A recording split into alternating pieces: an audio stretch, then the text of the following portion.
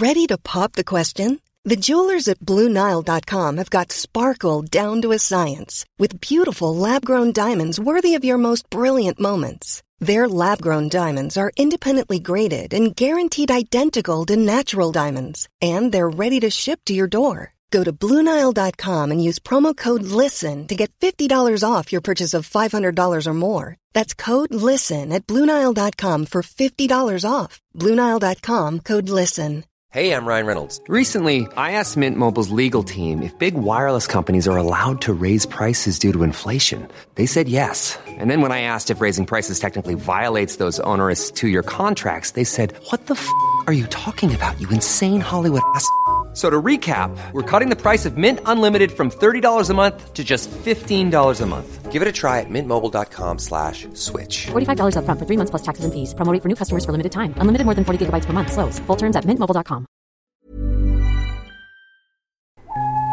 The following podcast is a member of the Great Big Owl family.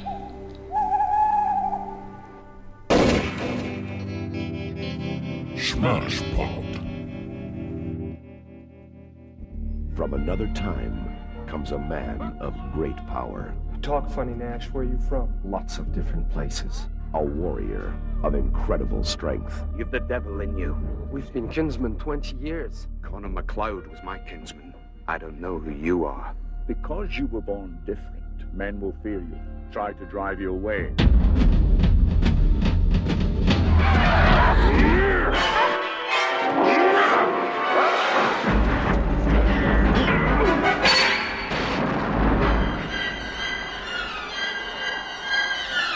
A man uncertain of his future. What you got here, Brenda, is a guy who's been creeping around since at least 1700. It's not possible. And haunted by his past. Wait a minute, Nash. I want some answers. You cannot die, MacLeod. I am Conor MacLeod of the Clan MacLeod. I was born in 1518 in the village of Glenfinnan on the shores of Loch Shiel. Now I am immortal. A hero who is about to face his greatest challenge. You will always be weaker than I. What can you tell me about a 7-foot lunatic hacking away with a broadsword at 1 o'clock in the morning, New York City, 1985? Not much. Hello and welcome to Smash Pod, a podcast celebrating all the Bond films by those who enjoy, hate, or, just aren't asked about them. Hosted by me, John Rain. It's side special time again, and this week we'll be travelling back and forth in time while trying not to lose our head. Or accent. Yes, it's Highlander. Joining me to fight like a Scottish Egyptian is public historian, author and historical consultant to the amazing Horrible Histories, Greg Jenner, who can be found on Twitter as Greg_Jenner. Greg, hello. Hello. Welcome. Thank you for having me. Thank you for coming. Thank you for inviting me. It's been a pleasure all round, by the sounds of it. We're meeting in the middle. Yeah, I'm really excited to be here. I am a fan of the show. Yay! That's really nice to hear. I'm a fan of your show. Yay! As are my kids. Well, that's what kids do. They seem to love Horrible Histories, and we are very grateful. It's very good. It's a good meeting in the middle because parents love it as well because it's very funny. Yeah, obviously we try and sneak the odd joke in for mum and dad, and even for grandmas. So we try to appease all watchers, but it's mainly for the kids. Yeah, and it works that way. Yeah, that's the job. But talking of mainly for kids, Highlander. Not remotely for kids. Not for kids. No, it's very rude. It's quite violent. It is. I was excited. You hadn't seen this, had you? I've never seen this film. To give you the listeners, I was going to say viewers, but they're not, a backstory, I approached Greg and said, you know what, you should come on Smash Pod because you expressed an interest. And I said, I've got just the film for you. It's full of history and it's got Sean Connery. And I was excited. And you I were said, excited. I was like, what is it? And you said... Highlander. And I said, what, the one with the Queen thing, the band? And you went... Oh, yeah. Yeah, because I knew of Highlander, but mainly because of the music. Yes, which is all through this film. Yeah, they really ram it in, don't they? They absolutely got their money's worth. Who wants to live forever? It's a good tune. It is good. And I like the way that, in much the same way they used to do in old films, they slip a line from a song in the film. Yeah. It's a kind of magic. A couple of times over. Now, did that preempt the song, or did the song come after? I reckon it preempted the song, because the song's in the film, but it's completely different to the single. Yeah. It comes at the end titles. Comes at the end titles. And it's completely different to single. And in the film, they've given it a sort of slight zhuzh. This is sort of remix. And also, in the 80s, if you had a song from a film, you would include the bits from the film in the video, wouldn't you? Yeah, I guess so. And Kind of Magic has no clips from Highlander in the video. Does it not? No, it's them in a broken-down old cinema or some sort of theatre. Oh, yeah, that's right. It's a theatre. It is a theatre, isn't it? And Mercury comes in like a magician. Yes. And makes them all wake up via cartoons. Which is just like Highlander. It's just like Mercury as well. That's what he used to do. He brought life to everybody. He's the animator. He is. But unfortunately, he gave life. He did. I mean, he took life. Well, I don't mean it like that. I mean, he died, is what I'm trying to say. He did. We all have to die at some point. Highlander starts with a Sean Connery narration. Yeah, and a really lovely one too, because you can tell that he's clearly been handed a piece of paper and said, just read that, would you, Sean? It feels like a bet, because it's got the most S's in it ever. He's like, there was a time of Scottish semolina. We walk amongst you. Yeah. Yeah, it's they definitely have just said, could you read this while you're in your villa? Yeah. Presumably somewhere nice, Spain, Florida, I don't know. I think he lives in Marbella, didn't he? Does he? Something like that. Or he did. I think now he lives in Barbados. Yeah, he's definitely out that way now, isn't he? I think in the 80s he lived in Spain, because the reason they got him for Time Bandits is that they filmed in Spain and he could do it during golf tournaments. I mean, that's the priority. Yeah. If you're an actor... Connery, that's his life, was golf. Golf and knocking women about. No, we're not going to get there. Oh, sorry. Tough stuff. Yeah, but I like the opening credit sort of voiceover. It feels a bit like, oh God, we need to tack this on because we haven't explained it in the film. Yes. But I sort of was like, oh, okay. Yeah. All right, they walk among us. They do. A race of men who live forever. But, they're a secret from humans. They have to keep themselves a secret. And then it ends with that sort of ... until now. It's kind of like UKIP. Apart from the living forever part. They walk among us. They walk among us, but they have a really, really short lifespan. They have the Gathering, which is a UKIP conference. They do. And occasionally people lose their heads. Whoa, that is a strong analogy. It's good, isn't it? I've done a couple of those today. And you've pointed them out because you're very kind. But then we see a wrestling match, which is it's got one of the most incredible crane shots I've ever seen in my life. Yeah, they spent a lot of money on that. I don't know how it was achieved, because now you'd look at that and you'd be like, well, that's a drone, because it literally drifts in from the roof, goes right around the ring and then back up to the rafters. Obviously it's a crane, but bloody hell, it looks good. But this is Madison Square Gardens as well, Yeah. so this is real access. Like clearly the director has pulled a couple of strings. I saw in the extras that they wanted to make it hockey. Oh, really? Ice hockey, because they wanted to have it cut from here to a battle. And they thought, well, a good way to do it is have someone with a hockey stick cutting someone. Because have you noticed in the film, the director, Russell Mulcahy... Is that how you pronounce it? I think so. I looked at it and went, you know what, I'm not going to try. He did loads of Duran Duran videos. Yeah, he's a My God, is it obvious in this film. But they wanted to have it because he's a big fan of switching from one scene to another with symbolism. So there's a point where he gets McLeod's face to match up perfectly with a Mona Lisa painting on the side of a wall. Yes, I did notice that. It matches perfectly. And I think he wanted to have someone with a hockey stick then cutting to someone holding a sword. Do a match cut and then... But apparently the hockey people were like, nope. What, because... They didn't want to be associated with They didn't want to be associated with violence, I suppose, even though, as the person in the extras said, hockey matches are fights that occasionally have hockey in them. Yeah, I mean, like, of all sports, ice hockey is like, it's basically punching on ice. Yes, it is. It's like an ITV show, isn't it? I mean, they should call it that. Punching on ice. Punching on ice. But with Todd Carty. But yeah, anyway, so they have wrestling, and there's this incredible crane shot, and then it brings back his memories of, his Braveheart stuff.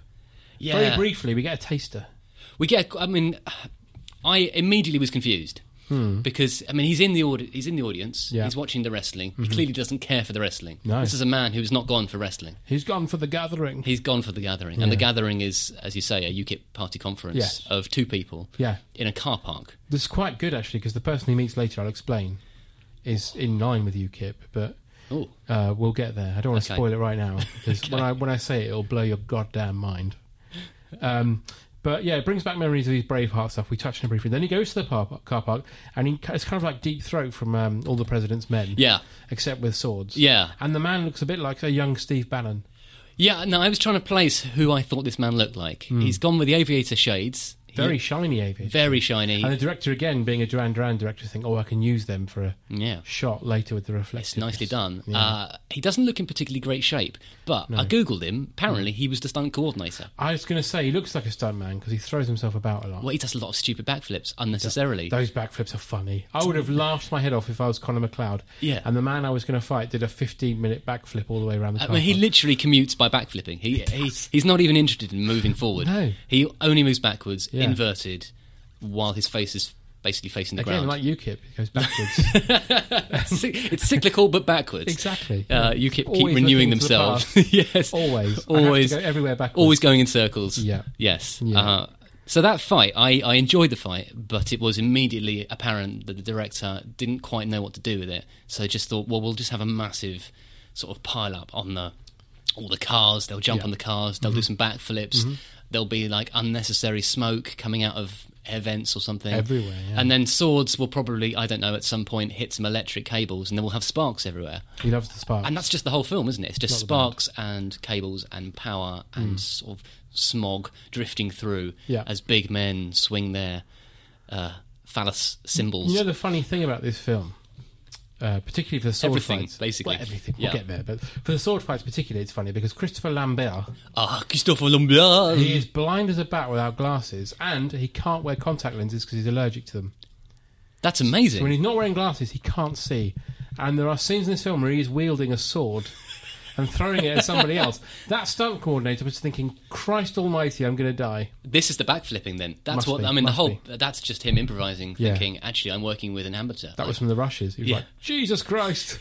Backflip. But actually, later on, I was reading later on, the guy who plays the villain accidentally almost killed Sean Connery. Oh, really? Yeah, the scene where he... I mean, I don't want to ruin it, but... The Kurgan. The Kurgan sort of burst in, big old fight.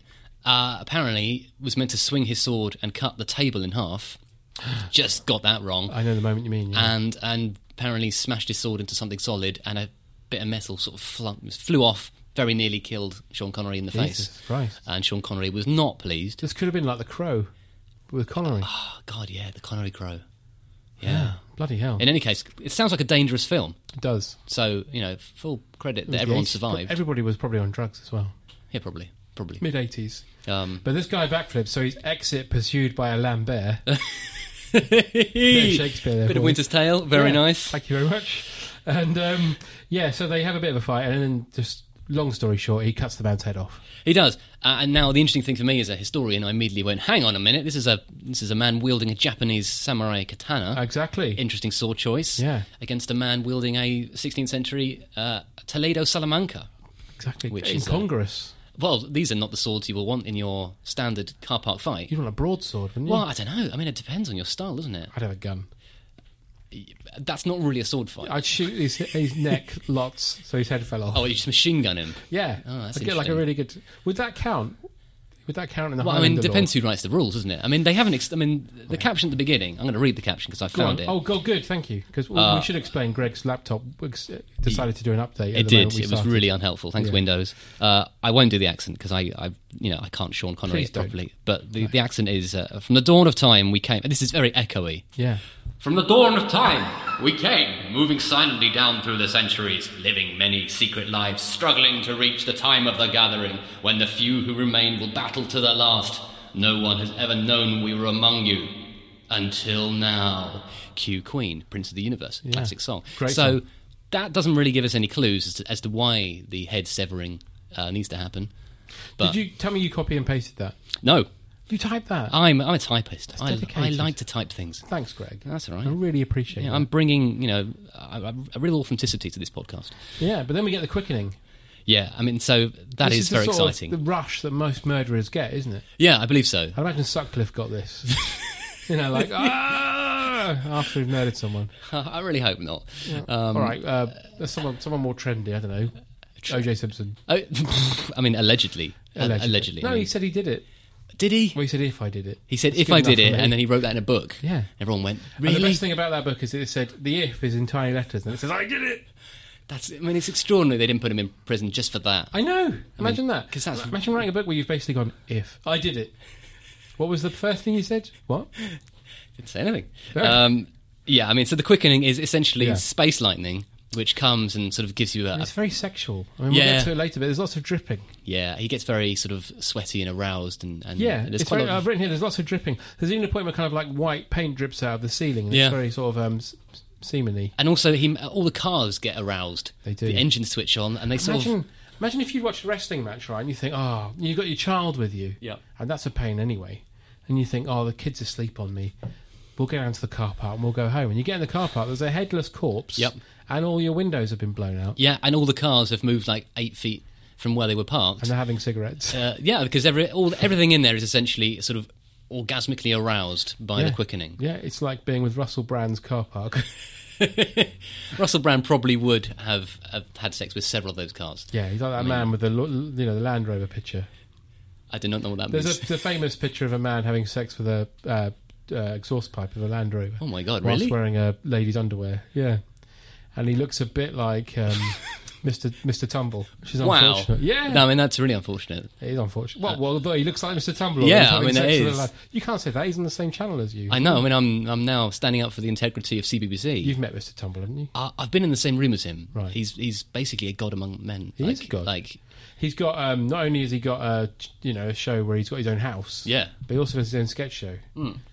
Yeah, and I was at the kids' BAFTAs, and he walked in, and all the celebrities in the room just went, "Oh my God, it's Mr. Tumble." You could just see them going. Is he like the Godfather? He's basically the sort of the man who brings peace and calm to the children of the celebrities, and you could see their faces. Like Gary Barlow presented him an award, and Gary Barlow was like over the moon. Was he? Really excited. If only he was. Yeah. Which, as you can imagine... They don't pay tax on the moon, so he'd love it there. No, and obviously Gary Barlow of the moon is basically just Gary Barlow normal, but it was an exciting moment for all of us. Oh, good. But the man shaking a Land Rover is new to me, so I won't send it to you because it's unpleasant. Thanks. That's all right. It's good of you. I would say I'd send it to you, but you don't want to see that. So McLeod then hides his sword at the crime scene, which I was confused by. He hides the other guy's sword. I thought it was his. No, he throws the Toledo Salamanca. I thought it was which is the other man's sword. Thank you, because that didn't make any sense. No, see, he basically stashes it in an overhead bit. No, he doesn't. Yeah, he doesn't. He hides his. No, because she finds the Salamanca under a car. No, I watched it this morning. All right, he puts it in an overhead thing. Yeah, and he takes his sword with him because his sword is super important because it's a Japanese katana made in before they made them. It's made in 500 BC, which is ridiculous. We'll get to because Japan doesn't exist. Because I need to ask your opinion about that. Yeah, okay. You're on hand. You're my expert. I am. I'm here to. I'm really excited to soothe see everybody. you. I can't actually. I can't underestimate it too much. Thank you for coming. It's a pleasure. He hides a sword. We can quibble over which one. I'm fairly certain it's the Toledo Salamanca because Brenda finds it. She does. And Brenda she's a sword expert. She is a sword expert. We don't know that at the beginning. No. I don't know if that's pork sword or normal sword. Hey. No, I'm joking, of course. And then we cut back to 1536. Good year. Yeah. The Clan MacLeod. And then we meet Angus McExposition. He's like, we're off to battle now. Are you ready for war? And everyone seems delighted. They are. They're like, ha, ha, hooray, battle! Bawdy laughter. It's like, I've left my trousers at home. And it's a really lovely scene as well because you can see that everyone's gone, we'll set this in Scotland, which means we'll need pipes, we'll need kilts, we'll need tartan a go-go, everyone should be red-haired. They've really gone for it. This is near your area of expertise, isn't it? 1536. I mean, yeah, pretty much. Not a million miles from the medieval days. Not at all. This is what we call early modern, but it is definitely ballpark. I mean, obviously, bagpipes not invented they're sort of invented, but not the bagpipes we see on screen. Kilts, not really. Tartan, not really. So they've sort of just gone, it'll be fine. Like Mel Gibson did. Yeah, it's fine. And basically, if you want to portray Scotland, you go to the kilts. That's your default move. Yeah. I have no problem with it. But technically speaking, that's one of the less believable things about this film. Although, is it? Is it? I mean, I'll tell you about the sequel later. That'll make your hair stand on end. So I said on Twitter, I've watched Highlander, and everyone went, don't watch the sequel. Just don't. I'll tell you later. Okay. Yeah, I'll maybe even get you back for that one. I don't mean in a revenge way. Yeah, I was going to say, that sounds like a threat. Yeah, and then they're on the way to the battle, and one of them looks really like Matt Berry. It bothered me. Yeah. Yeah. Yeah, and maybe it was Matt Berry? I don't think he was. He'd have been like 10 years old, probably. Yeah, but I get the feeling that Matt Berry at 10 looks properly... Had a beard. Yeah, yeah. I would have thought so. And had that voice too. Yeah. But this guy can't do a Scottish accent. Doesn't matter. No one. James Cosmo probably is the only one who can do a Scottish accent in this. Yeah. He's bringing it. The other ones are like, I'm from Scotland. And Sean Connery also. Oh, yeah, but he's not playing... Oh, we're going to get to this. Jesus Christ. So bawdy laughs all round, and then there's war. And then the Kurgan, who's American for some reason... Well, he's just sort of generic bad guy. I wouldn't mind if they were kind of like, look, we're just going to do our own voices, we're not going to worry about it. But lots of people are trying to be Scottish. Yeah. And the Kurgan's coming along, he's like, leave MacLeod to me. Yeah, and he's wearing a really fetching skull helmet that you can see that he's clearly bought off eBay, and he's very proud of it. Because it fits... Muck eBay, if you don't mind. eBay. Yeah. Old eBay. Some Horrible History. Sorry. To say, you know what? I thought of that and then thought, you won't get the reference, but he bloody was involved in the programme. Sorry, yeah, wrote the show. I watched that show with I watched that episode with my son the other day. So he's wearing his lovely skull helmet, and as you say, he says, leave one of them among them is called Connor, leave him to me. What I love about that is that at no point does Connor announce himself as, hi, I'm Connor. He's got a label on. Oh, right. I didn't see that. Yeah. I didn't see that. So that the horde of bad guys all seem to know who Connor is, just based on, like, I don't know, pheromones? Must be. Yeah. And he's such a brilliant warrior that he literally stands around going, won't someone attack me? Why don't you attack them? This is my favourite bit. I wrote the dialogue down. Please. So he yells... Bear in mind, this is Christophe Lambert, who is not Scottish. No, he isn't. And speaks no English. He's French. So he's yelling... MacLeod! Fight me, damn you! Fight me, you cowards! Nobody will fight me! Why would they not fight me? They all run away! That's literally word for word what he's saying. Yeah. And then the Kurgan stabs him. Yeah, he announces himself with a thunder strike. Yeah. Goes, MacLeod! Yeah. And then stabs him. And he's about to cut his head off. Yes. Because he wants the quickening. And then Matt Berry rescues him. Yeah. And they take Connor back. And then we switch back to modern day. Yes. And MacLeod, who's now we know is called Russell Nash, he's arrested at the car park for driving dangerously, which seems a bit harsh. Yeah. And the policeman says to him, don't even breathe. That policeman building his part quite Garfield substantially. He's called, isn't he? Yeah. You get a good line from towards him later. Yeah, he's having a good time, that actor. But don't even breathe. Don't even breathe. You wouldn't say that to somebody, would you? I don't know. Unless you want them to actually die. I mean, the NYPD are famously, not subtle. So, maybe he really hates breathers. Probably. So, and then back to 1536 we go. MacLeod is dying, and everybody's sad about it. Celia Imrie is here. Yeah, now that confused me, because in my head Celia Imrie is perpetually 50. So, yeah. I mean, that's obviously harsh of me, but young Celia Imrie... Well, this would be around the time she was doing Victoria Widow Seen on TV. That's probably true. Yeah, so she's probably in her early 30s, I think. Yeah, she probably is. In any case, she seems very sad that her lovely attractive lady, I should point out. She's very beautiful, but she's very upset that Connor MacLeod is about to snuff it. She soon changes her mind, by the way. She is not consistent. Can I just ask you a question? If someone you, quote-unquote, loved was dying, and then the next day they got up and was like, do you want a drink? Let's go to the pub. Would you accuse them of being a devil? Absolutely. Default position for me. No, I mean, obviously, I accuse everyone I meet of being a devil. Is this a Pet Sematary type thing? Yeah, it's just a good way of weeding out the... They're going to cut you... The Pet Sematary with the little kid cuts the man's Achilles. Yeah. Oh, that's horrible. Yeah, it's nasty. No, I mean, the interesting thing, I'll bore you with some medieval history for about 17 seconds. That's why you're here. Not to bore, but... People recovered from injuries all the time in the Middle Ages, and it was usually afforded to saintly intervention. So normally, actually, the default response was to go, that's God. That's God being handy. And usually, when someone was dying, you would say a prayer over them, and you'd usually then sort of devote that prayer to a saint, normally a saint with a Lazarene power. Now, Lazarene power is the ability to revive the dead. Right. So, in that scene... we might well have expected the Catholic monk fella, the priest, to have sort of gone quick prayer, last rites, and maybe mention a saint or two. And then suddenly, if he'd come back to life, that would have been God sort of getting involved and going, no, I like this lad, he can have another day. Nice. The fact that they went straight to, must be Satan, leads me to believe that they've already had several Satans that week alone, probably. And they're like, not another one. I'm so bored of these Satans. Just this week we had a pig that was satanically corrupted. Yeah, I mean, how would they define that if it was Satan? Would he start behaving bad? Well, yeah, I mean, obviously you have classic witch trials and so on. Familiars. Familiars, exactly. So if he's got a pet... the word familiar. It's a nice word. Yeah. Although in this context, bad word. So if he's got a pet cat, he's definitely a witch. You can have male witches too as well, which is something people don't know. Weren't they warlocks? No, male That's what witches. You're supposed to say, no, it's true. Sorry, I wasn't keeping up with you. Yes, witches could be male or female. Right. And were they subject to the same trials? Depending on the different countries. And they were always unfair, weren't they, Greg? Pretty much. Yeah. I mean, there were some people who were tried for witchcraft and were found to be, not burnable or hangable. Was it a myth that they were dunked in water and if they didn't drown, they were a witch? No, that happened. I mean, the Python were fairly good in their research. What's interesting is in Scotland they did burn them. In England they were hanged. So the fact that they want to burn him at the stake is true. So well done, research team. So Python were wrong because... Well, it depends, because Python was setting in England and the burning of the witch, it's tricky. But they might have heard about Scottish people doing it. True. Also, Python set their film in like the 6th century, so that's 1,000 years before.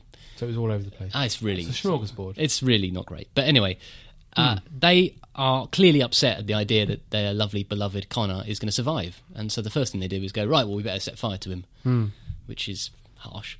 But James Cosmo, who's the only Scotsman in this, takes pity on him. He does. Oh, we should say, before all that happens, he's questioned by the police. Oh, yeah, sorry. And then he says, Garfield, who we were talking about earlier, says, You talk funny, Nash, where are you from?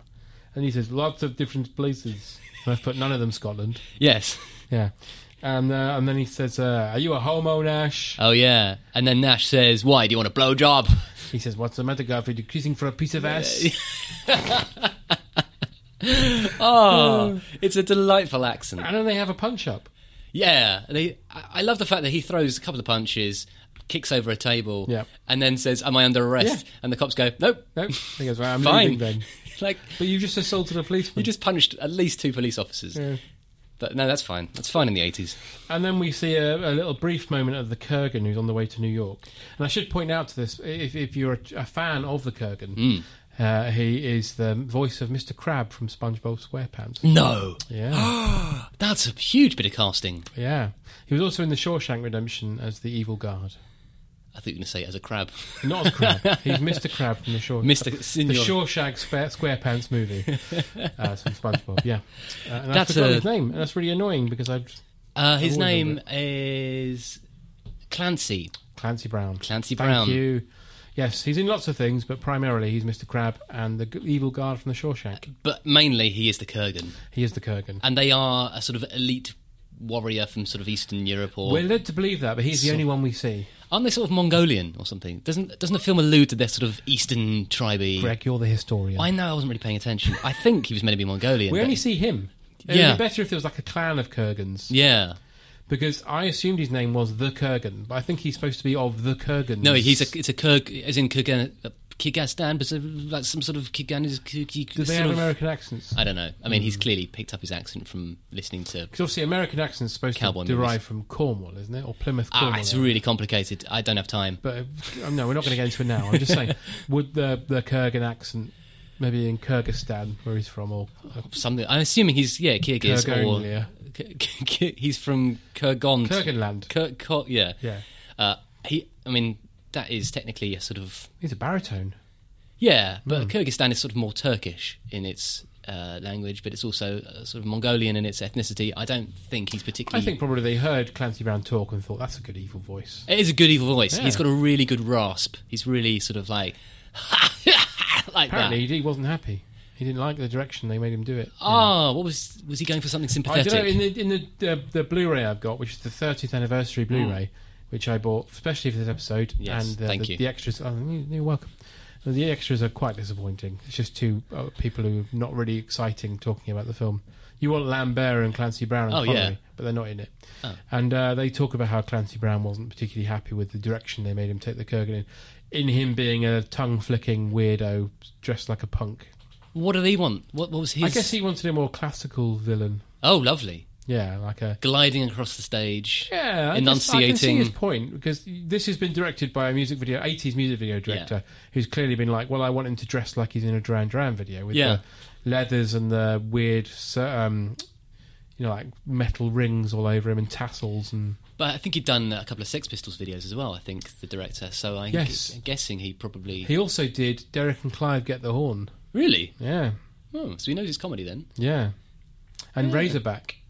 So he had an interesting career. Yeah. And then just suddenly... Well, what killed him was the sequel. Did he do the sequel? Oh, and it's bad, is it? It's But I'll tell you about it later. We haven't got All time right, to okay, get to all right, sorry. In much the same way we can't get into American accents here. Highlander 2 is another conversation altogether. So Nash goes away, and Kurgan goes to New York, and then he brings out his sword in his suitcase, which is stupid. Yeah, but, I mean, what a lovely sword it is. Cause it is, but surely, would it have the same kind of... I can't think of words today. Okay.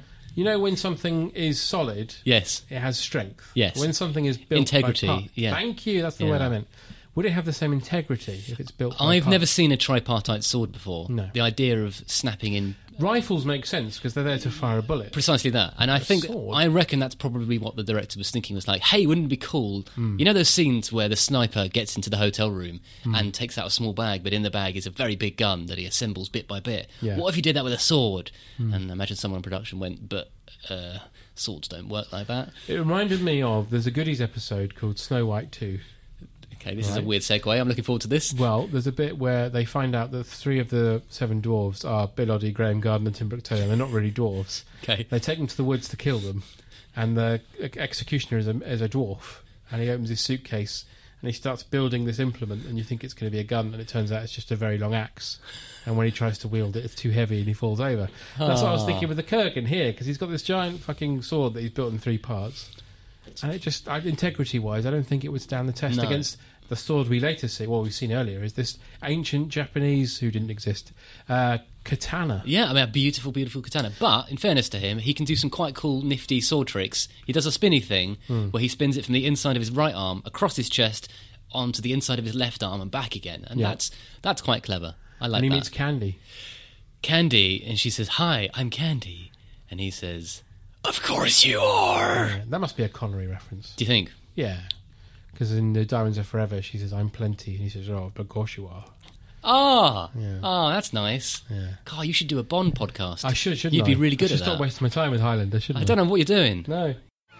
Hi, I'm Julia Rayside, and I'd like to invite you aboard my podcast. Always There is the only podcast to navigate through every single episode in order of the 1980s seafaring soap opera, Howard's Way. I mean, if we're talking lacquer, we need to go back to Polly, who's got 28 cans of Elnet in Dawn. It was definitely feeling horrible that you hadn't done your homework. Yeah. Obviously, Lynn is immediately in a bikini. It's a freezing day in, I'm guessing, February. That swimming pool looks f***ing freezing. You don't have to love Howard's Way or even remember it. We're going to talk about it anyway, because I think it's brilliant. Jack still feels very much at sea. I can't help reaching for these puns. I'm so sorry. No, it's important. He doesn't really acknowledge how grave... What an ocean of trouble. Thank you. It is. This is why we got you on. You're there, bloody you see. brilliant. That's all I've got. I'm leaving now. Available from your usual podcast supplier. Find us on Twitter at AlwaysTherePod. Somebody's nicked my bloody boat.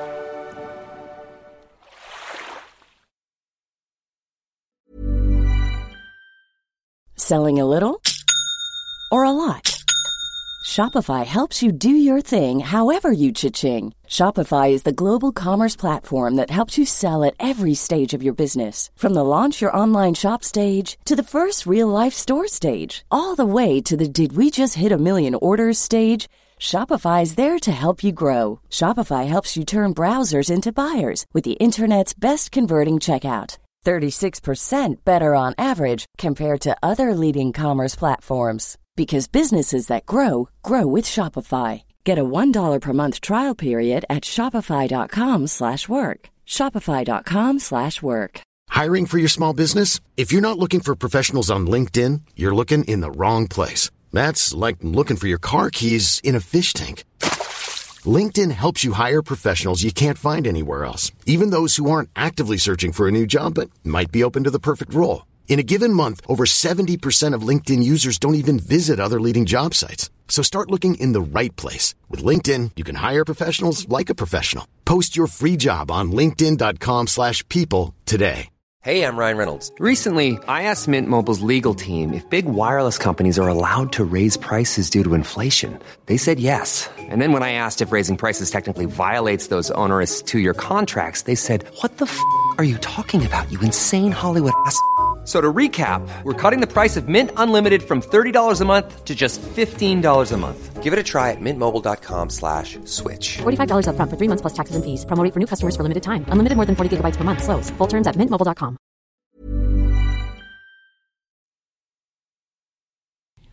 So then Brenda analyses the metal fragments that she's found, because there was a moment in the sword fight where Connor's sword goes into a wall. Yes. She digs out the fragments. She puts it in her mass spectrometer. That's right. Or some, I can't say that word, mass spectrometer? I wouldn't have even said that. I don't know. She puts it in a machine. Yeah. She pushes the button and it goes zzz, and then it comes out and says, this sword is really old. And she goes, that can't be right. That's right. So she goes back to the garage. Yes. And McLeod's there at the same time watching her. Yeah, weird.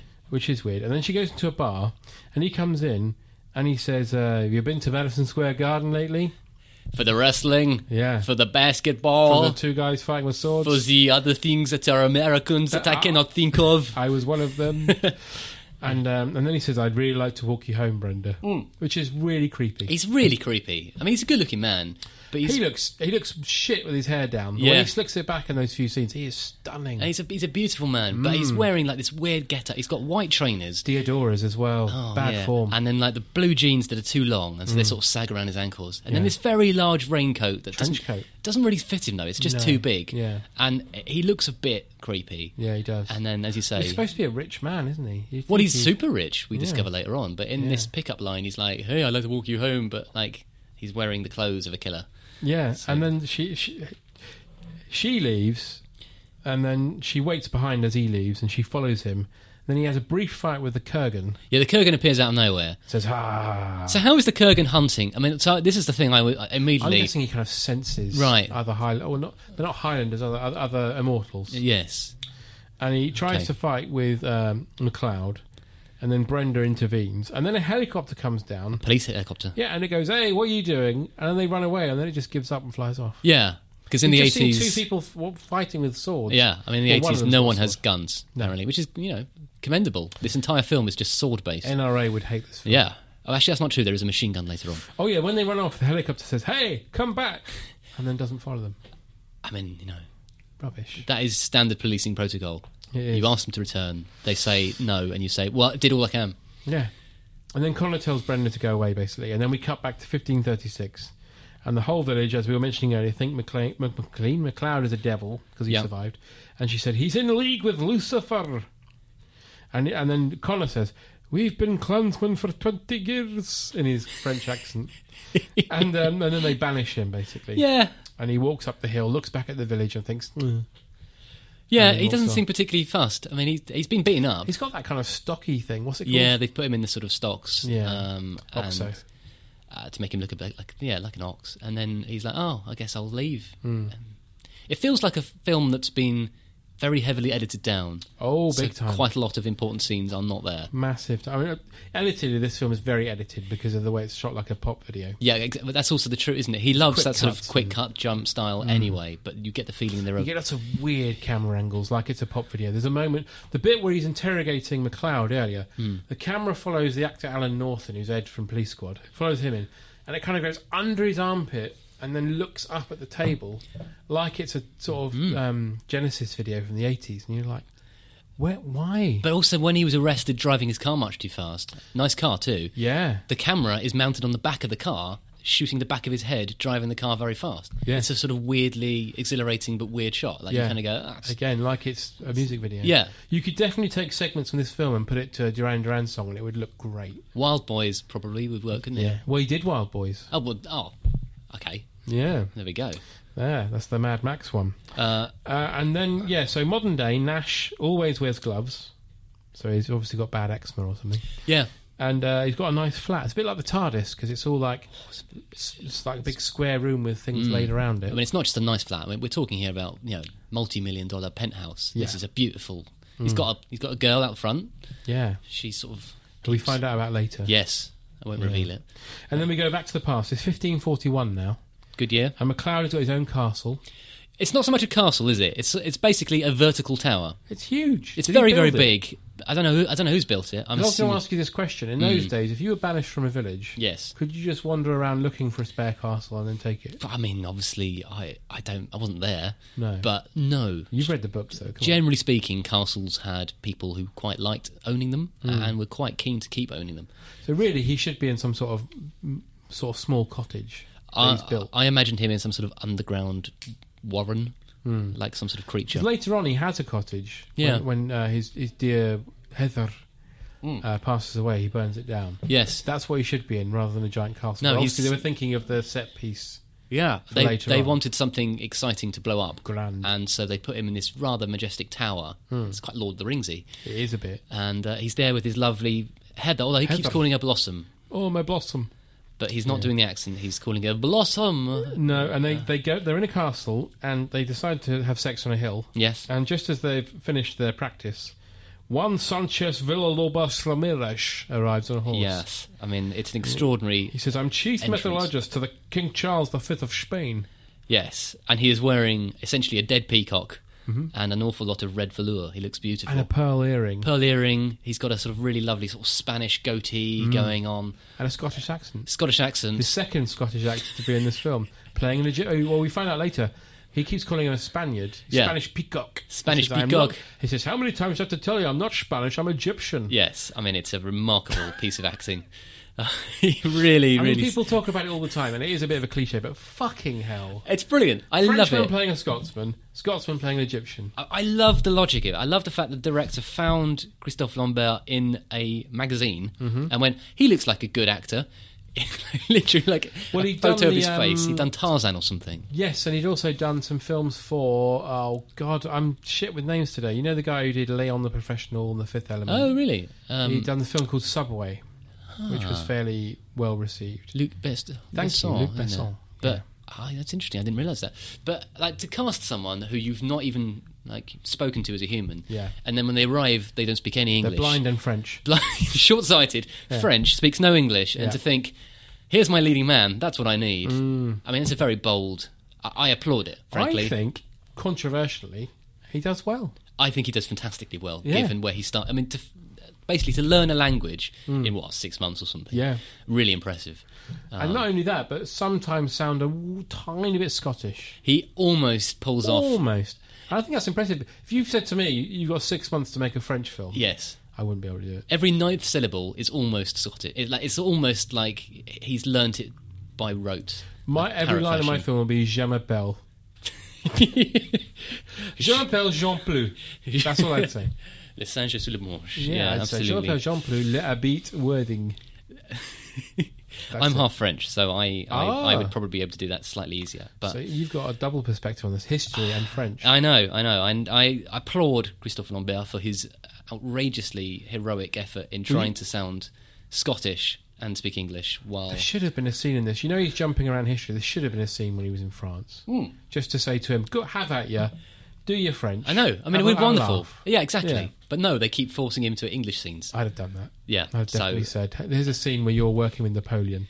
Yes. Can I also just point out, Sean Connery's pronunciation of greetings is one of my favourite things I've ever heard. He doesn't say greetings, he says greetings! Like that. Like all the stress on the ings, like no one in the world does. He exudes confidence in this, doesn't he? He's really happy. Yeah. He's having a lovely time. I bet he got paid a lot. I think he probably got paid like all of the film budget. Because he had to go to Scotland. I think they shot it in Scotland. Glencoe, I think. Yeah. Which is a very beautiful part of the world. He loves Scotland, though, so he's probably quite happy about that. Yeah, I imagine that was a convincing argument for him. He got paid a lot to come back to do Diamonds Are Forever. And he famously gave pretty much the entire fee to the Scottish Arts Council. Did he? Yeah. Good for him. I think it was like, at the time, I think they gave him $1 million, which at the time was unheard of. Yeah, hefty. And he pretty much gave the whole lot to Scotland.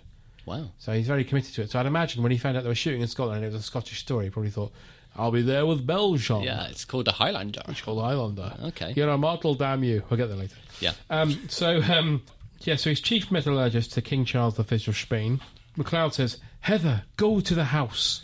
It's a castle, mate. Yeah. It's not a house, is it? No, but he's short-sighted, though, isn't he? So and then he says, we are the Shane MacLeod. We are brothers. We are brothers. Except he doesn't say we are brothers, he says, we are brothers! Oh, like that. Yeah, which is, again... It echoes to an alternative. Totally unnecessary. Yeah. I love it.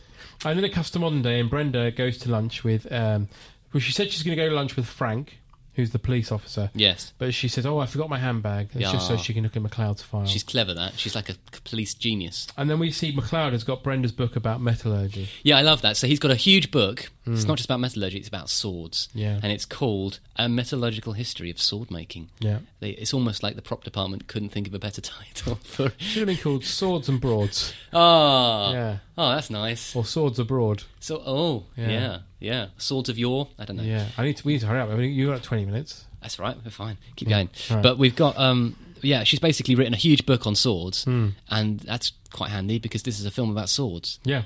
I mean, amazing. What are the chances? What are the chances? Yeah. I don't know. And then we cut back to the past, and Connery and McLeod are on a boat, and that's when we get the classic line where McLeod says to him, "Stop rocking the boat. You look like a woman, you silly haggis." Yes. Haggis? What's haggis? It's sheep's stomach stuffed with barley and oats. Yeah. And what do you do with it? You eat it. That sounds revolting. Yeah, except that's how a normal person would pronounce it. Yeah. Neither of them have gone for the normal pronunciation. The intonation is almost robotic and it's joyous. And also he starts with the line saying, "I don't like boats, I don't like water, I'm a man, not a fish," which is a great way in. And then, as you say, there's a kind of extraordinary... It's like they're reading it off a piece of paper that's been handed them in the boat. Yeah. Because neither of them are saying it like a human. They're saying it like they've processed these things syllabically. It's wonderful. Yeah. And that's what, as I mentioned earlier, he says to him, I keep telling you, I'm not Spanish, I'm Egyptian. Which I've written here is the line of the 20th century. Yeah. I mean, it's a gorgeous delivery line. And everything, because it's so incongruous. Oh, also, Sean has a brilliant sneeze.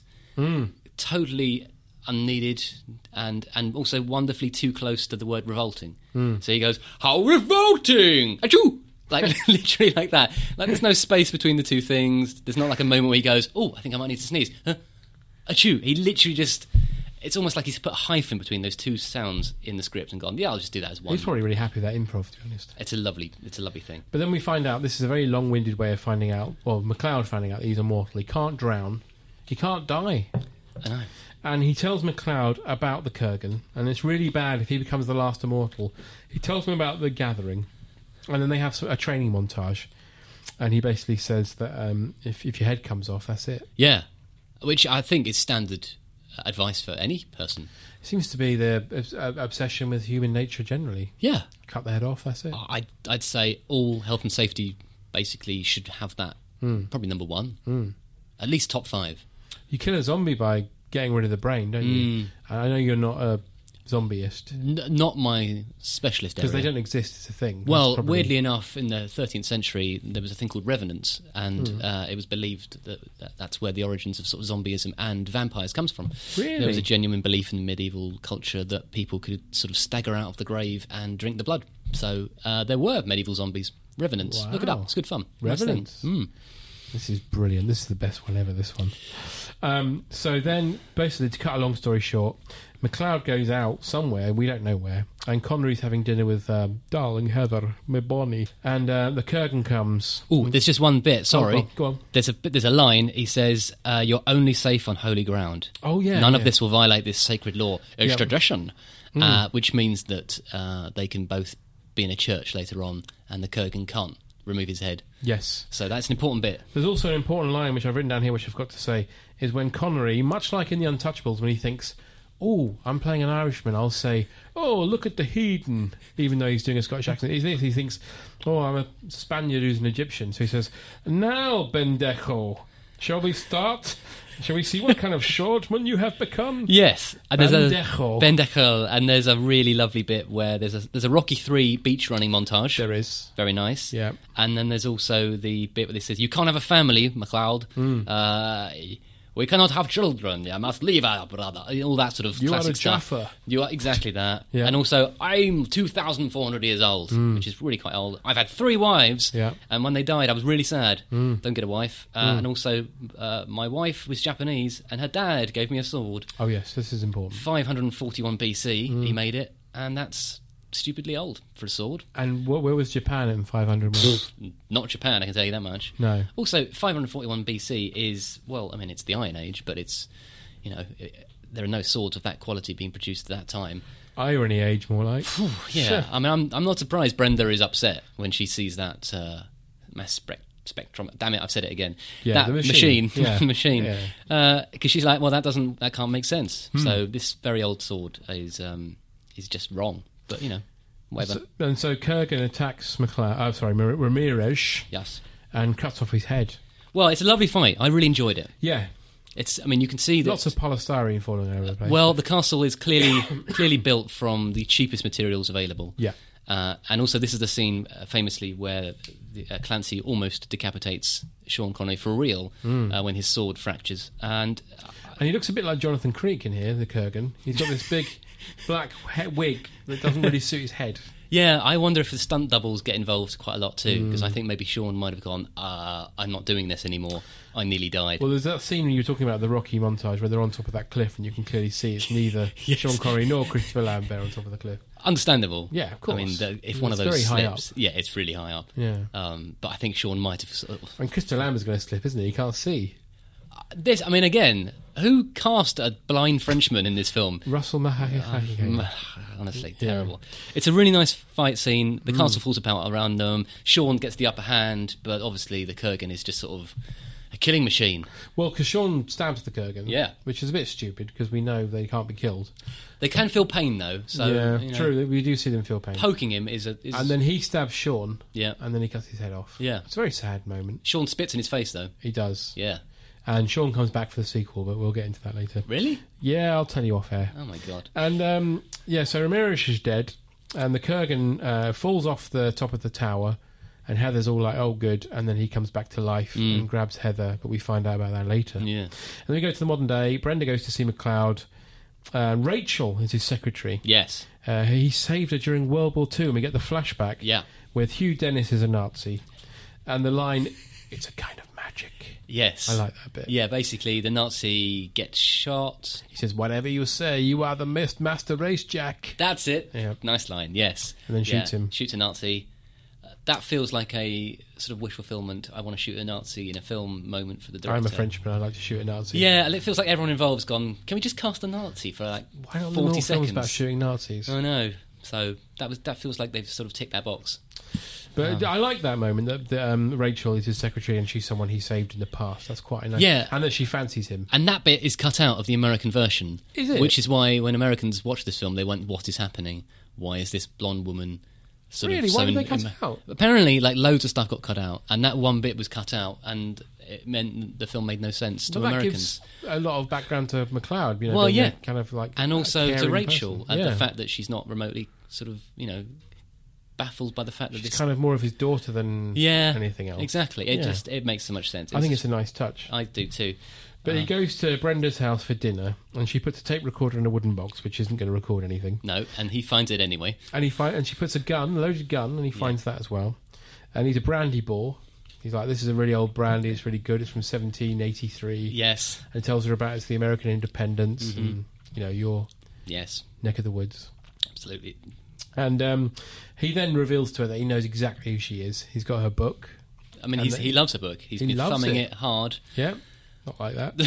And he found a gun and tape recorder, and he says, you know, you're just a police set up trying to frame me. Yeah. Not frame him, because we know he done the murder. Yes. It's not like he trying to didn't do catch it. me. It's not like he's the fugitive. It was a one-armed man. No, it was actually you. We saw you do it.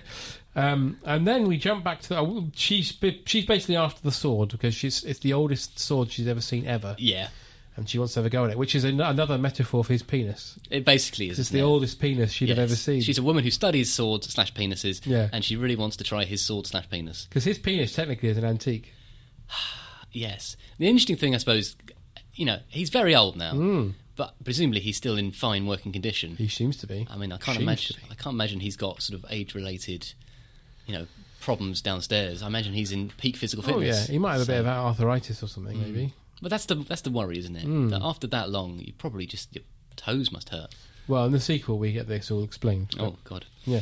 So then we check back to the past quickly. We get a slowed down version of the montage from Up with Bonnie Heather growing old. This is a nice scene. Who wants to live forever? Yeah, and that was written apparently when he saw the scene when they apparently Queen saw the sort of 20 minutes of footage and went, oh, this is good, I like this, we'll all write a song each. So I think It's a Kind of Magic is Roger Taylor, I think. Yeah. Freddie writes, I think maybe Prince of Darkness, Prince of the Universe, sorry. And then I think Brian May writes Who Wants to Live Forever. Oh, really? I think. I'm not sure, don't quote me on that, but I think the three of them wrote a song each. And this moment sort of stirred Brian May's heart. You know, he loves badgers, he loves space, and he loves timeless love space tragedies. Space badgers. He loves stories of you know, men refusing to age while their loved ones age in front of them and then wither and die. This to Anita Dobson? Yeah, probably.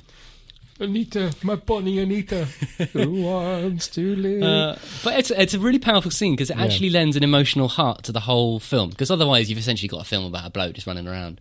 She's a bit needy though, because she says, "After I've dead, will you light a candle on my birthday every year?" I wouldn't say that's needy. I'd just say that's. Do you think? Yeah, I'd be like, once no, a year. You're dead. I mean, that's fairly hard. She should say, "Go and enjoy yourself. Don't worry about me. I'm dead." Sure, but she's a Catholic, and this is the 16th century, so she very much believes in the power of prayer. So, So what he does, which is quite a nice, touching thing, I think, because Ramirez is dead. Yes, he takes on his sword. He leaves the Clan MacLeod's sword in the ground. He does, and he burns down their cottage and buries her. Exactly. So he leaves that life behind. He kills that identity. Yeah, I like that bit. Yeah, I thought that was really powerful, and I think it gives the film a sort of emotional heft. What this film needed, rather than. I don't know, I'm probably wrong, but I want to see more of his adventures through time. Yeah, so I think that's probably where the sort of TV show could be quite fun. I assume there is a Highlander TV show. There was a Highlander TV show, but it was based in modern day and it wasn't very interesting. Oh, well, that's boring. It should really be, And it wasn't Christopher Lambert either. Oh, man. Well, that's no fun. Although he did do a few sequels and they were terrible. Okay, so maybe everyone realised that. I think we got the best version here, but they could have done better with it. This feels like a good film with some weird bits in it, but enjoyable weird bits. Yeah. And everything else is probably too much of an overreach. So then we meet another immortal, played by the actor Hugh Quashie. Yeah. From Holby City. Yeah, I was going to say... Star Wars The Phantom Menace.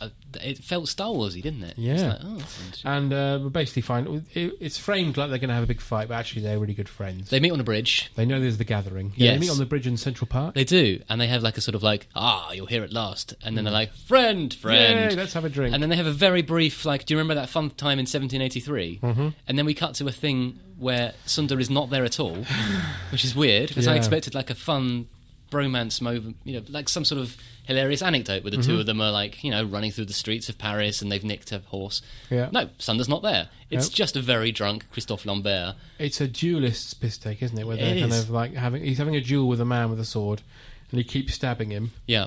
The man with the sword, Mr. Bassett. It's like a skit. It doesn't belong in this film at all. It's like a Python thing. Yeah. With a weird end as well, where Bassett gets bored of stabbing Christophe Lambert. Lambert's like, right, I'm going, I'll see you later. Yeah, he says basically, I'm sorry I called your wife a fat warthog. Yes. And then he walks off and then Bassett shoots his second, who is an annoying, obsequious sycophant. Yeah. And in fairness, deserves to be shot. But why not make that bit all in French for Lambert to say, I am a Frenchman? I know, but they've set it in Boston. Yeah. Makes Weird. no sense. Doesn't make any sense. No. And also, without wishing to be racial about it, Sundar Kastagiria is a black man. Yeah. In 1783, he'd be enslaved. This is a complicated, interesting story they could have told. They could have told the story of slavery and freedom and liberty and revolution, but they haven't. They've gone with like, we'll just have a fun, silly little fight sequence. Also, you mentioned earlier there's a scene they cut out for the Americans. Why the fuck's this in there? What's this doing in there? Yes, it is a really stupid scene, but I quite enjoy Christophe Lambert playing the sort of fool. He does good comedy. He's quite funny at the pratfalling. He didn't get used a lot for it. No. But I think he's quite good at it. Well, he seems to quite enjoy just sort of walking into the stabbings as well and going, oh, you got me again. Yeah. Which is nice. But so then Kurgan leaves his hotel and then he's having a fight with the chap from the bridge. Yes, Sundar. And a sort of archetypal American turns up with a car full of guns. Yes. And decides to shoot the Kurgan. And then the Kurgan kebabs him. Yeah, so Sundar's been killed and had his quickening, vanished in the air. Yeah. The mad sort of paranoid ex-Vietnam vet with a trunk load of machine guns, apparently. Trump voter. Clearly. Yeah. Basically just unloads an entire clip into the Kurgan. The Kurgan gets up. And, I mean, kebab him is literally... That's literally the thing, isn't it? That would kill you, by the way. Lifts him in the air. Big time. He's probably broken his spine. Yeah. Probably severed all his nerves. Like vital organs. Yeah. Several of them. But he's later Spleen, on in the hospital kidney. bed, sitting up with a bandage over his tummy. Going, ow. Yeah. That was quite painful. Yeah. Yeah. Unless he might be an immortal. He's in league with Lucifer. That'd be good, wouldn't it? Okay, he's in league with Lucifer. Goodness me. Yeah. Yeah, and from that, the police get a ID. Yeah. So they now... They think it's MacLeod. They say, is it him? And he says, no, this guy had a cut throat. Oh, we meant to say that Kurgan's got a slit throat scar, which was what Ramirez gave him. Ramirez gave him a slit right across the throat. It's a really...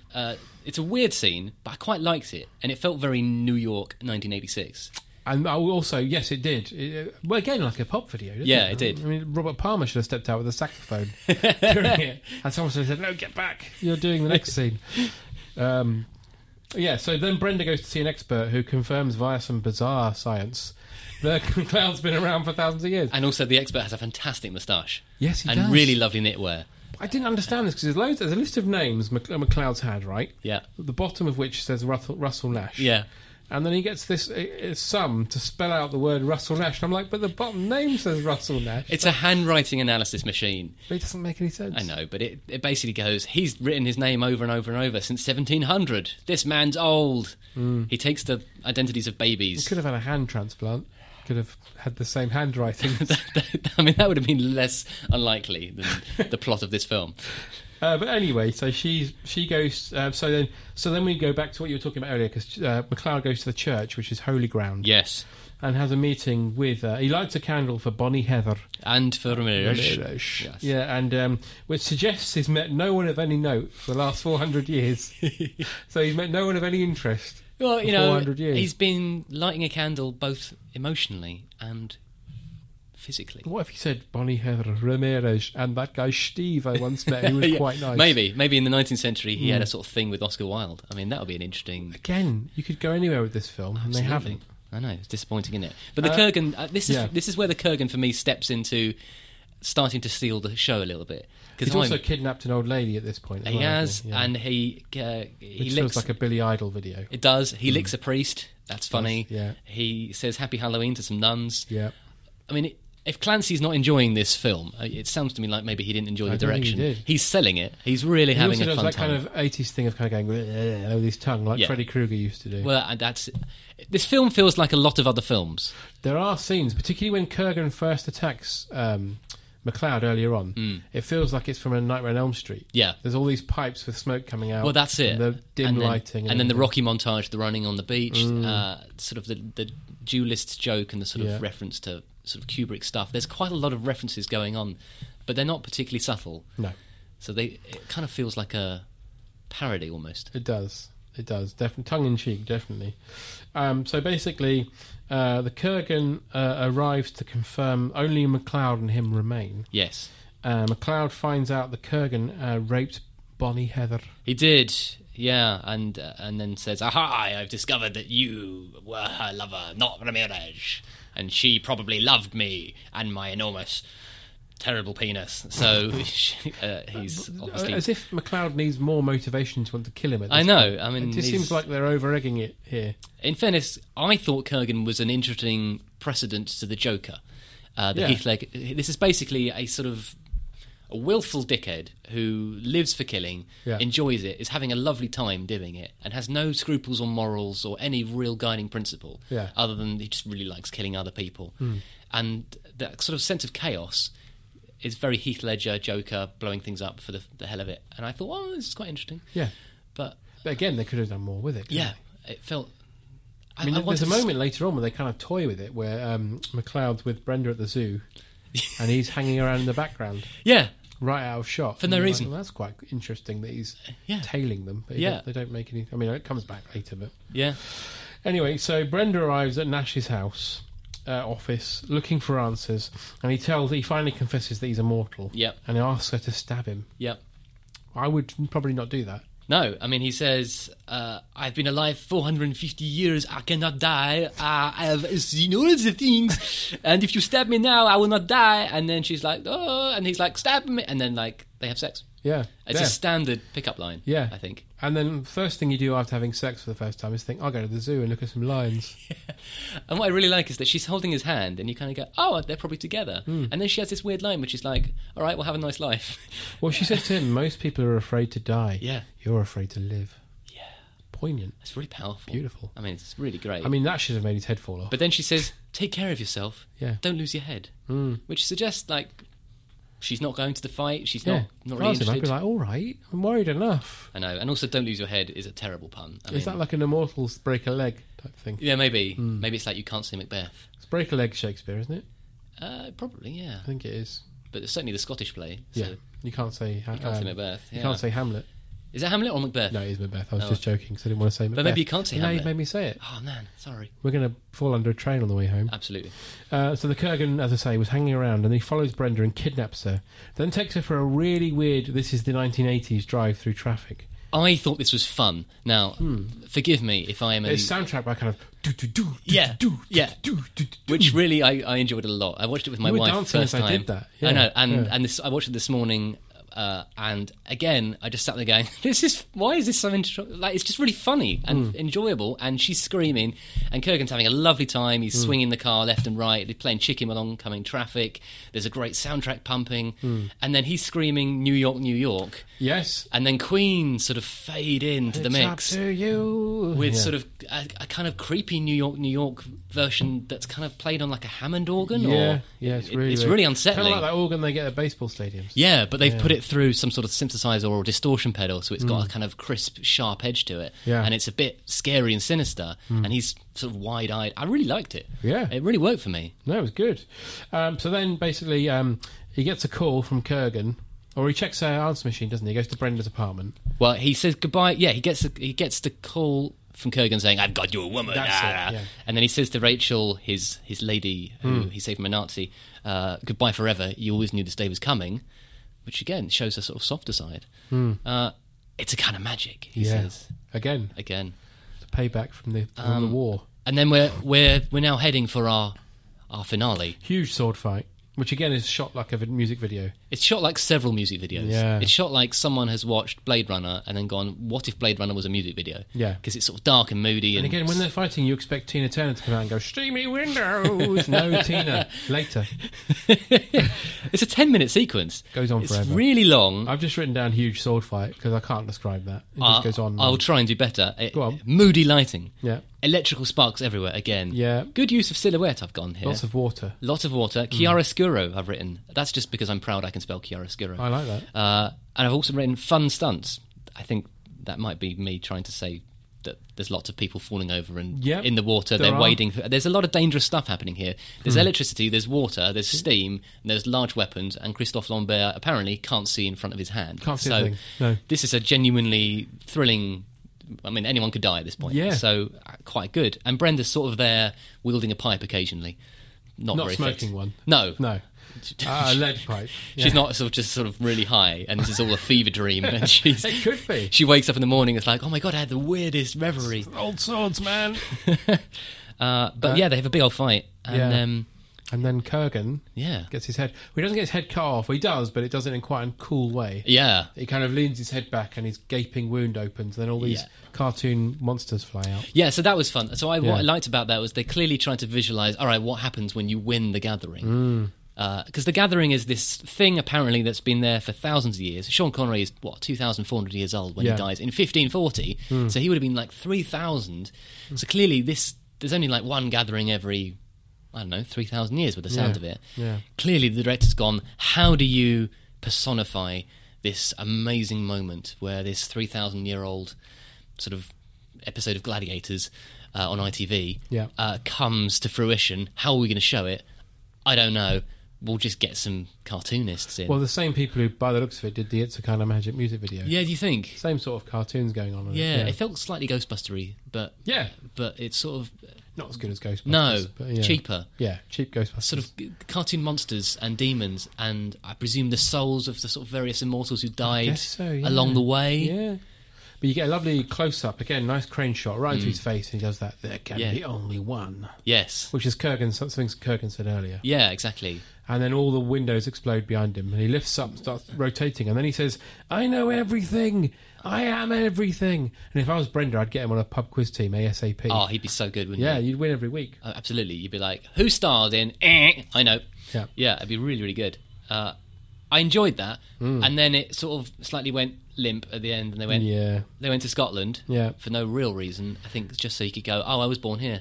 And he says, I can read minds and I'll use it for peace. That's literally it, isn't it? Yeah. It's like, I know everything. I can think what all the people are thinking. Scientists, politicians, great creators. I'll help them come together, and there'll be peace. And he fixes the ozone layer in the sequel. What? We'll do it. Okay. We'll do it. And then Sean comes back for a cameo. He does. As a sort of forced ghost, sort of Jedi Like, I'm not dead, really, but I am, but I'm not. What does he say? He says, be patient. You are one with all of humanity. Use your power wisely. Yeah. Also, where's my check? Yeah. I've done 7 days. I've done the poster. I think I'll use the 9 iron today. Contractually obliged. So that's the sort of end of the film, and you kind of go, oh, right. And then Queen on the soundtrack, It's a Kind of Magic. So what did you think of it? I really enjoyed it. Yeah, I knew you would. It's fun. It's got a real personality. Mm-hmm. Even though it plays like a 2-hour music video, it's a good music video. It is. And weirdly enough, Lambert is doing his absolute best to personify a sort of human existential crisis. And there are some nice bits.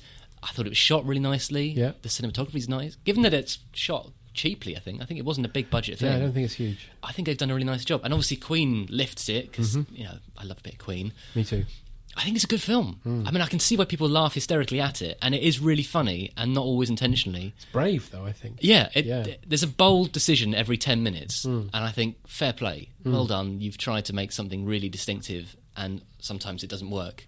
Also, it was written by a 20-year-old. Yeah. Like a film student who hadn't even graduated. He's been to the Tower of London, saw all the stuff there, and thought, wouldn't it be funny if someone collected those through history? Is that how he came up with it? Yeah. That's nice. And then he wrote it. Like you say, it was like his first thing he ever wrote. He also wrote Backdraft. Apparently. Did he? Yeah, he was a fireman, and he wrote Backdraft. Oh, that's quite a good film. Hasn't done much stuff since, but... No, but he was in the documentary I watched the other night, yeah. So no, I thought this film was fun. So when you told me there was a sequel, I thought, maybe I'll watch the sequel. And then you've just told me what the sequel's about. Seeing, though. And now I'm terrified. It's quite funny. But we've reached the point of the podcast where I ask you quick-fire questions. All right, then. So, Greg Jenner. Yes. Who is the best Bond, and what is the best Bond film? Oh, God, this is so tough, isn't it? I'm not a massive Bond fan. No. I've seen them all. I really enjoy them when they're on telly. I'm not, obviously, as obsessed with Bond as a gentleman such as yourself. Obviously, Connery is sort of quintessential. I do like the darker Bonds. I'm not a Moore man. I find, despite working in comedy, I find Roger Moore's shtick to be really hammy. So I like the sort of angrier Bonds. And I'm a fan of the Craig, even though he's had 2 quite good films and 2 really quite bad films. Yeah, I think he's actually bringing something really interesting to it, a sort of fractured psychology, which I like. So Connery definitely, is the classic, and then give me your angry dark Bonds all day long. Yeah. So what's the best Bond film for you? It's hard, isn't it? That's the. In terms of the best film, I think From Russia With Love is definitely up there as a goodie. But the one that's definitive for me probably is GoldenEye. That was the one when I was a teenager and the game came out on the Nintendo 64 or whatever, and we'd play it at my mate John's house, and it felt like a really exciting time. And Pierce Brosnan was just cool and charming and beautiful and could wield a Walther PPK and look cool. And the Ruskies were bad and Sean Bean's in it. It just felt like they'd re-energised it, and it had come back new, and Moby on the soundtrack. So I think that's sort of the one that makes me happiest. Okay, so flip side to that, for you, who is the worst Bond, and what is the worst Bond film? I mean, I think Moore is the worst, and I know you're a fan. I know you love him. Good God! And I love him as a man. I thought he was a wonderful, warm-hearted, kind soul. I just don't love the tone of them. I mean, there's some amazing moments. There are some wonderful things, cars driving out the sea, all that. I love that, but I just don't emotionally connect so much. For me, Bond was always a psychologically damaged man who was doing nasty things for the good of the state, and variously tipped into either vengeance or sort of apathy. But I don't quite get the whole I've just killed a lot of men and I'll have a martini sort of vibe. So I'm not a Moore fan. The worst one, Die Another Day or Quantum. Right. Yeah, I think that's both acceptable. Who would you have as James Bond next? I am going to go for Chiwetel Ejiofor. Oh, that's a good choice. Beautiful man. Beautiful. Right age. Beautiful voice. Beautiful voice. Yeah. Cultured, learned, articulate. Funny, and yet you could see that he could bring a bit of gravitas to it, a bit of kind of edge, a little bit of proper acting, but also could probably throw a man through a wall. Steals every film he's in, basically. He's a really good actor. Yeah, really. He's even good in 2012, which is a dreadful film. God, is he in that? Yeah. Oh, I don't remember. I'd imagine they just offered him a lot of money. So Bond is full of stupid names like Moneypenny, Smallbone and Goodhead. Give me your best Bond lady name now. Well, I discovered that styles of architecture are really good for Bond girls. Mhm. So, although I'd love to give you a silly one, like, I don't know, Cecily Crustweasel. Right, yeah. I'm going to go for Petrine Baroque. Oh, that which is is good. nice. Mysterious. Also, a couple of others. Regents Rococo, Bristol Byzantine, and Kurasani Late. Oh. I mean, you'd fancy all of those girls. Bristol Byzantine particularly, because you think of, Bristol cities. Sure. Yes. Yeah. I mean, you can do jokes about Bristols, nice Exactly. Bristols. Yeah. Absolutely. And Bond would do that. And Petrine Baroque, I just mysterious. Yes. Yeah. I could see her working for like a global hedge fund, and then actually it turns out With an she's eye an patch. assassin. Yeah. Yeah. Yeah. That's fantastic. Again, another angle never previously thought of. So give me your best Bond film title that you've just made up. Bearing in mind we've got someone who makes posters of these now, so no pressure. Oh my goodness. Yeah. Do you want something genuinely could be a Bond title or something funny? Something whatever you want. Something funny. Genuine Bond title. I'm going to embarrass myself now. Go on. I've written a Bond theme tune. Go on. I'm not going to sing it. No. I'm not going to embarrass What's it myself. called? But it's called A Fine Day to Die. And That's good. I've written the music, I've written the theme tune, I wrote it in the shower. It's something that amuses me. I noticed one day that Bond tunes are great, but also very similar, musically and melodically, structurally. And I was like, I wonder if I could write one. So in the shower, over a series of weeks, I gradually created my own one, and it's called A Fine Day to Die. That's good. So that would be this sort of the classic, normal, could maybe be in a cinema title. In terms of a funny one, I'd have to go for something like God, Not Again. James Bond in God, Not Again. That's good. Because, poor guy. Yeah, he's been through a lot. Like John McClane, isn't he? Yeah, seriously. He's a spy. It's his job to look for trouble. I know, but it's not like he's an insurance salesman. But we've never seen a mission where it's gone perfectly well. He's done some spying, and he's gone, found the thing, here's a report. Be a rubbish film, though, wouldn't it? Yeah, but, seriously, the number of times things have gone not to plan, and he's been put in very serious danger. Someone he loves has been killed. The car he's driving has been blown up. I mean, all of his missions are, frankly, disasters. It's true. So, God, Not Again would be my Bond film. All right, well, James Marshall, a man who makes our posters, will make either one of those, and he'll do a good job. Thank you, James. A hypothetical fistfight takes place between Simon Templar the Saint and James Bond 007. Who wins? I don't know anything about the Saint. Good. So, tell me two things about the Saint. He wears disguises. Ooh. And he's a gentleman. Right, well, Bond wins then, surely, because Bond will easily punch someone in the crotch. He's just got that in him. He'll have a gadget to blow his head off. That too. I mean, unless the Saint uses a disguise to fool Bond into thinking that he's actually a little old lady, and then just throws a haymaker, and completely floors him. But that is the only way I could see it working. Could happen. I think Bond. And finally, you're stranded on a desert island with Sean Connery, George Lazenby, Roger Moore, Timothy Dalton, Pierce Brosnan and Daniel Craig. Who do you elect as leader to devise your rescue attempt, and if it fails, who do you eat first? I don't see any of them being effective leaders. I think they're all probably a bit me. Maybe Lazenby. Maybe Lazenby was quite a sort of good team player. I don't know. I don't know him enough. I don't think so. So I suspect they'd all be bad at leading us off the island, but I'd put my faith in Dalton. You'd be wise to. He's just a man who's got there's a glint behind the eye. I'll get us off this island. Yeah. Follow me, I know what I'm doing. I'll get us off this bloody island. And I think Pierce Brosnan would be a fussy eater and wouldn't want to eat the other Bonds, so I think we'd have to eat him. Yeah. That's good reasoning. Nothing personal. No. It's just, Goldeneye, my favourite.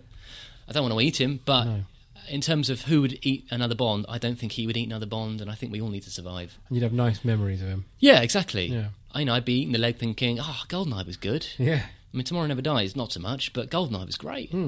So, and Die Another Day, let's not go there. Yeah. That's why you're eating his balls. Greg Jenner. On that note. Thank you so much for being here today. It was lovely to and thank you for putting your fingerprints on the universe. It's a Highlander joke there. I know, I've smeared my clammy little hands. Yeah. Thank you very much and goodbye. Goodbye.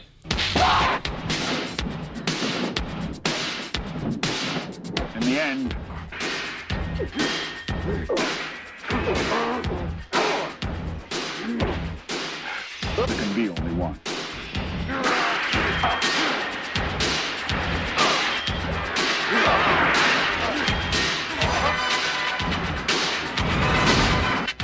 Commander. There can be only one. And here we are, we're the princes of the universe. Here we belong, fighting for survival. We've come to be the rulers of your world. Game of Thrones. The Walking Dead. Westworld. No, that's the West Wing. Westworld. There we go. There have been many podcasts which seek to analyse the complexities, the depth, the plot lines, the hidden story arcs, the beauty of these productions. Quite simply, the world doesn't need another one, which is why we're applying that level of discussion to the bottom of the televisual barrel and scraping it with a weekly celebration of The One Show. That's right, BBC One's flagship early evening fluffcast doesn't get the in-depth chewing over it deserves until now. Welcome then to The One Show, where we treat the Matt Baker, Alex Jones vehicle with the level of sophisticated examination one would ordinarily reserve for the likes of The Wire. It's very sad that it's come to this, isn't it, Sandy? Fuck the casual viewer, The Wire's creator David Simon once said. See, I'd get angry, but I wouldn't say anything. I'd keep it inside, which is bad for you, apparently. Committed viewing requires commitment, and that is what we're bringing to that programme where every now and again Giles Brandreth will visit a factory to see how paint is made. He always delivers, doesn't Well, I'm in. A barn owl and a marsh harrier. On each The One Show, I'll be joined by a guest destroyer of worlds. What did you learn from this week's The One Show? The presenter Angelica Bell can't swim. It's disarray. The baby's on the floor. Alex Jones sniffed a bandage to see if she could smell Parkinson's disease on it. It's not great. No. And with that, good night. Down in the hole. GreatBigOwl.com.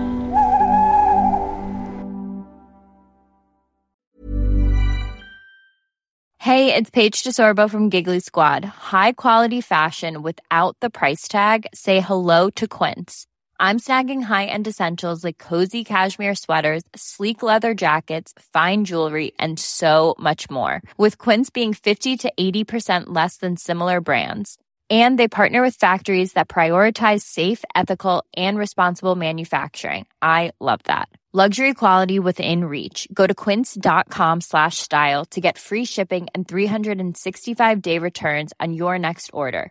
Quince.com/style.